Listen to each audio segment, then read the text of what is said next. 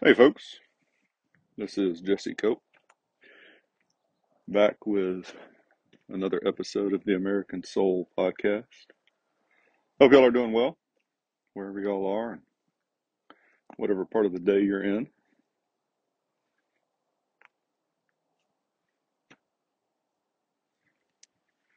Whether you're getting ready for work or driving to or from work, doing laundry or dishes or ferrying kids around or whatever else that I'm sure most of y'all are back to already after Christmas. I appreciate y'all joining me. I know y'all have a lot of other things to do, and so I appreciate you giving me some of your time. And I will try and use it wisely. We can go for one of our little walks down the road. I have one kitty cat coming down the road, no puppy dog, and the birds are on the other side of the house. I'm going to come back and read one of a couple of the quotes real quick from yesterday, and then a couple more. This may be a pretty short podcast, and then we'll move on. But there were a few more by presidents.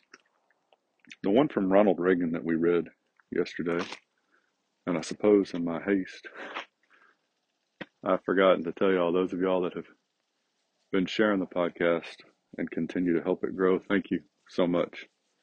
And for those of y'all that have joined over on Patreon and are supporting the podcast financially, I'm incredibly grateful for that as well. And Lord, for the time to record it and the people that listen. And for this country that we live in, thank you. Help us to do your will. In your son's name we pray. Amen. So this one by Ronald Reagan, I wanted to come back to something. The Bible and its teachings help form the basis for the Founding Fathers' abiding belief in the inalienable rights of the individual. Rights which they found implicit in the Bible's teaching of the inherent worth and dignity of each individual. A lot of times you'll have somebody that'll tell you, well, if the founders were so Christian, why didn't they talk about Jesus Christ in the Constitution? You notice they don't say the Declaration because they do talk about God, and considering that 52 or 3 or 1 or something like that of the 55 delegates were avowed Christians, it's apparent that that's for the Constitution, so even more so, but the Declaration, when they're talking about God, they're talking about God the Father, of Jesus Christ, the Holy Spirit, and not any other, not a random general deity, right? And so, a couple things here. One, if you're going to have an honest discussion, you have to be willing to acknowledge that the founders' basis, their worldview, came from God and Jesus Christ, that it formed the basis for their belief, like Reagan says here. And the other thing is there are implicit in the Constitution referrals to the teachings of God and Jesus Christ. And so I just wanted to talk about that. You have to be willing to start there, folks. And if people aren't willing to start there, then you can kind of go ahead and you can at least assume that they're either really badly misinformed or they don't really want to have they don't want to have a real conversation. Because when you look back at it, you can go back, which we read also yesterday, the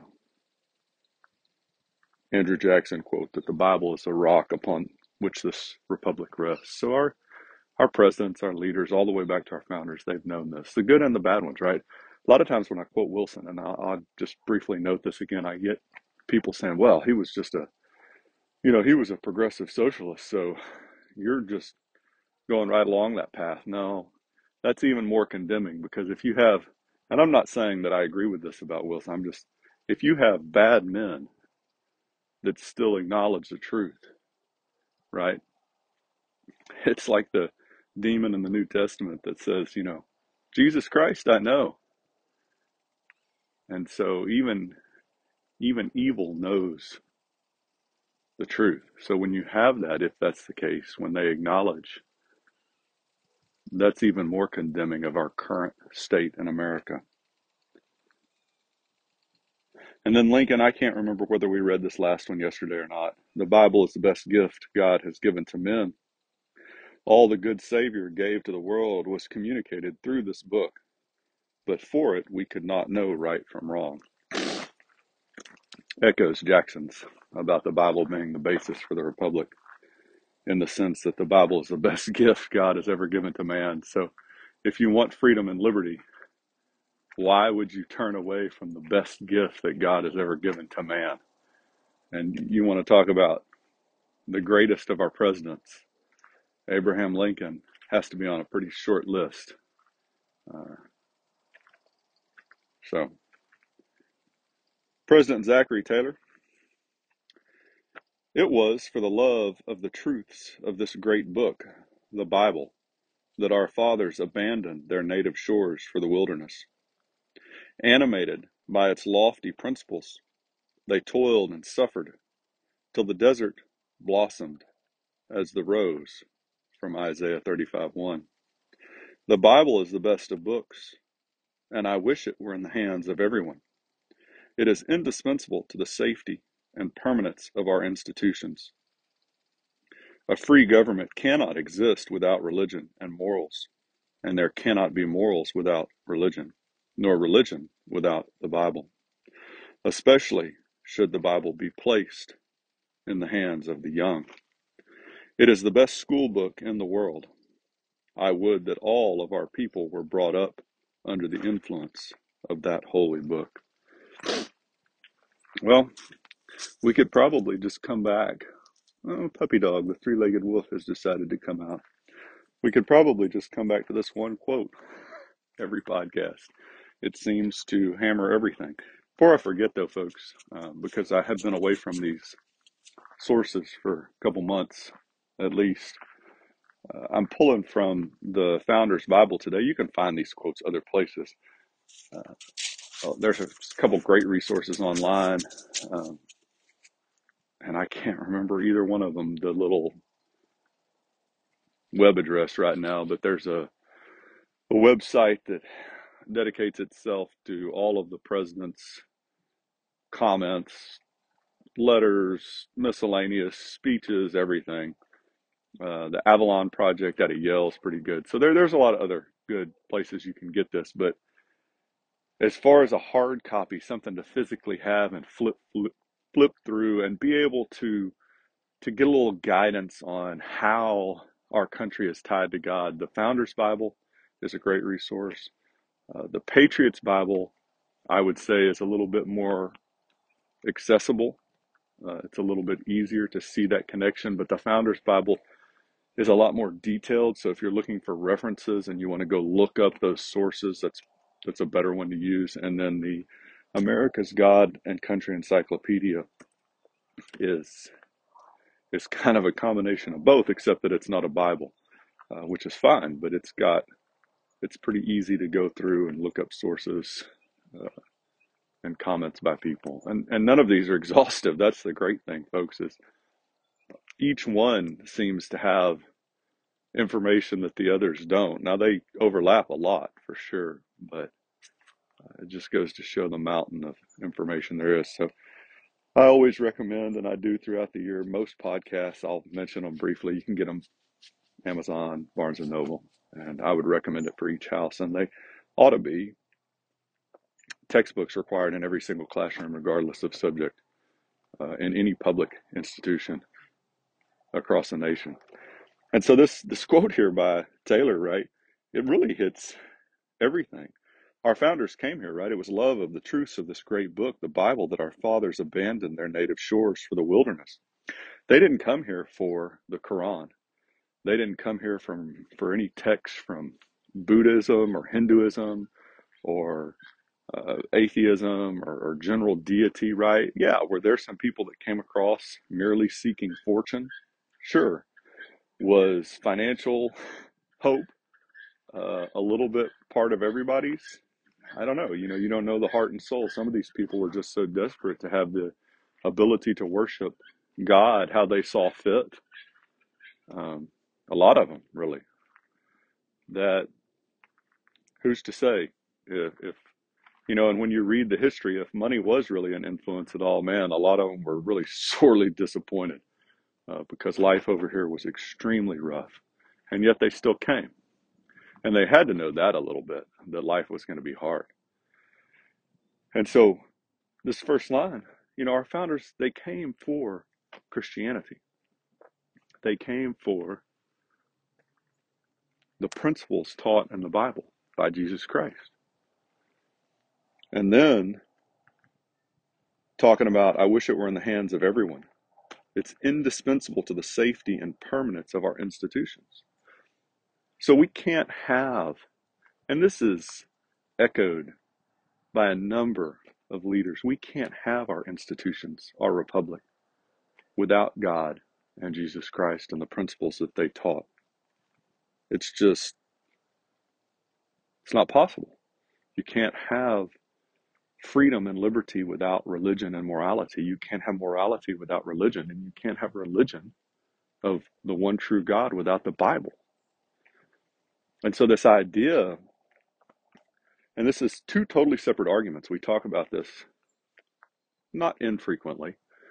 The idea that freedom of religion means that you have to kick God and Jesus Christ out of the public life of the American soul, the American society, is simply not true. That's a completely different argument. In order for our republic and our institutions to work, we've got to have God and Jesus Christ at the core of them. At the same time, one of those core principles is free will. You can't force somebody to believe in God and Jesus Christ, just like you can't force them not to. And so you can have Americans that aren't Christian, but it's impossible to have America without Jesus Christ. And those are two totally separate points. And we've allowed the left and people that want to move towards socialism and communism to really blur those lines. A free government cannot exist without religion and morals, and there cannot be morals without religion, nor religion without the Bible, especially should the Bible be placed in the hands of the young. It is the best school book in the world. I would that all of our people were brought up under the influence of that holy book. So when you talk about public education today, if you want to build a private school in America that functions on Islam or atheism, totally secular, you have the ability to do that. You get enough people together, you get money from them, you set up that private institution, and then if you find enough people that are willing to come to that school and pay for their kids to come to that school, then it works. But for public institutions in the United States, whether it's K through 12 education or college, if you're using taxpayer money, it must be centered on God and Jesus Christ. And you can go back to Fisher Ames, who worded the First Amendment. You can go to our first Chief Justice of the Supreme Court, John Jay. You can go to other Supreme Court justices like Joseph Story, and you can look at other presidents' words. But again and again, you can look at Jefferson's action when he was in charge of the school district in Washington. The Bible has to be not just a textbook in schools, but the primary textbook in public schools. And the reason is what Taylor says here, educating our youth, because we have to raise our youth in these principles that are found in the Bible that our founders came here based upon. And so, I mean, it's just, we say the same thing over and over again. We talk to these, just add these tools to your toolbox. Know that when somebody's telling you, oh, you can't have God and Jesus Christ in public schools, that's completely untrue. That the 1947 decision about separation of church and state, which is nowhere in the Declaration or the Constitution, has to be overturned immediately, as soon as possible. And the only way that we're going to get this republic back on track is, as so many of our founders and leaders have talked about, is to educate our children in these principles. And this goes back to what we talked about with the Methodist Church and the split there on the podcast recently. If you are an American and you don't want your child educated with the principles of the Bible, so if you don't want, right, what are the principles of Jesus Christ? Well, the first two are love the Lord your God with all your heart, with all your mind, and all your soul. And then love your neighbor as yourself. So if you don't want love to be one of the core principles that's taught to your child, if you don't want them to treat others regardless of race or ethnicity or class, to treat them the same, if you want some other set of principles, then sure, go ahead and leave public education and form a different school. But it cannot be the responsibility of those that adhere to our founding faith and principles, their job to leave. That is the failed, and for those of y'all out there that I'm irritating you a little bit right now that want to secede from the Union, that is the failed mentality of the South. The job and the failed mentality of the British too, of the Loyalists. In both the Revolution and the Civil War, those who really loved America and our founders really loved Britain right up until the very end. But the responsibility is for those who stand with evil to leave, who reject truth to leave, not the other way around. One more, John Quincy Adams. The law given from Sinai was a civil and municipal, as well as a moral and religious code. It contained many statutes of universal application, laws essential to the existence of men and society, and most of which have been enacted by every nation which ever professed any code of laws.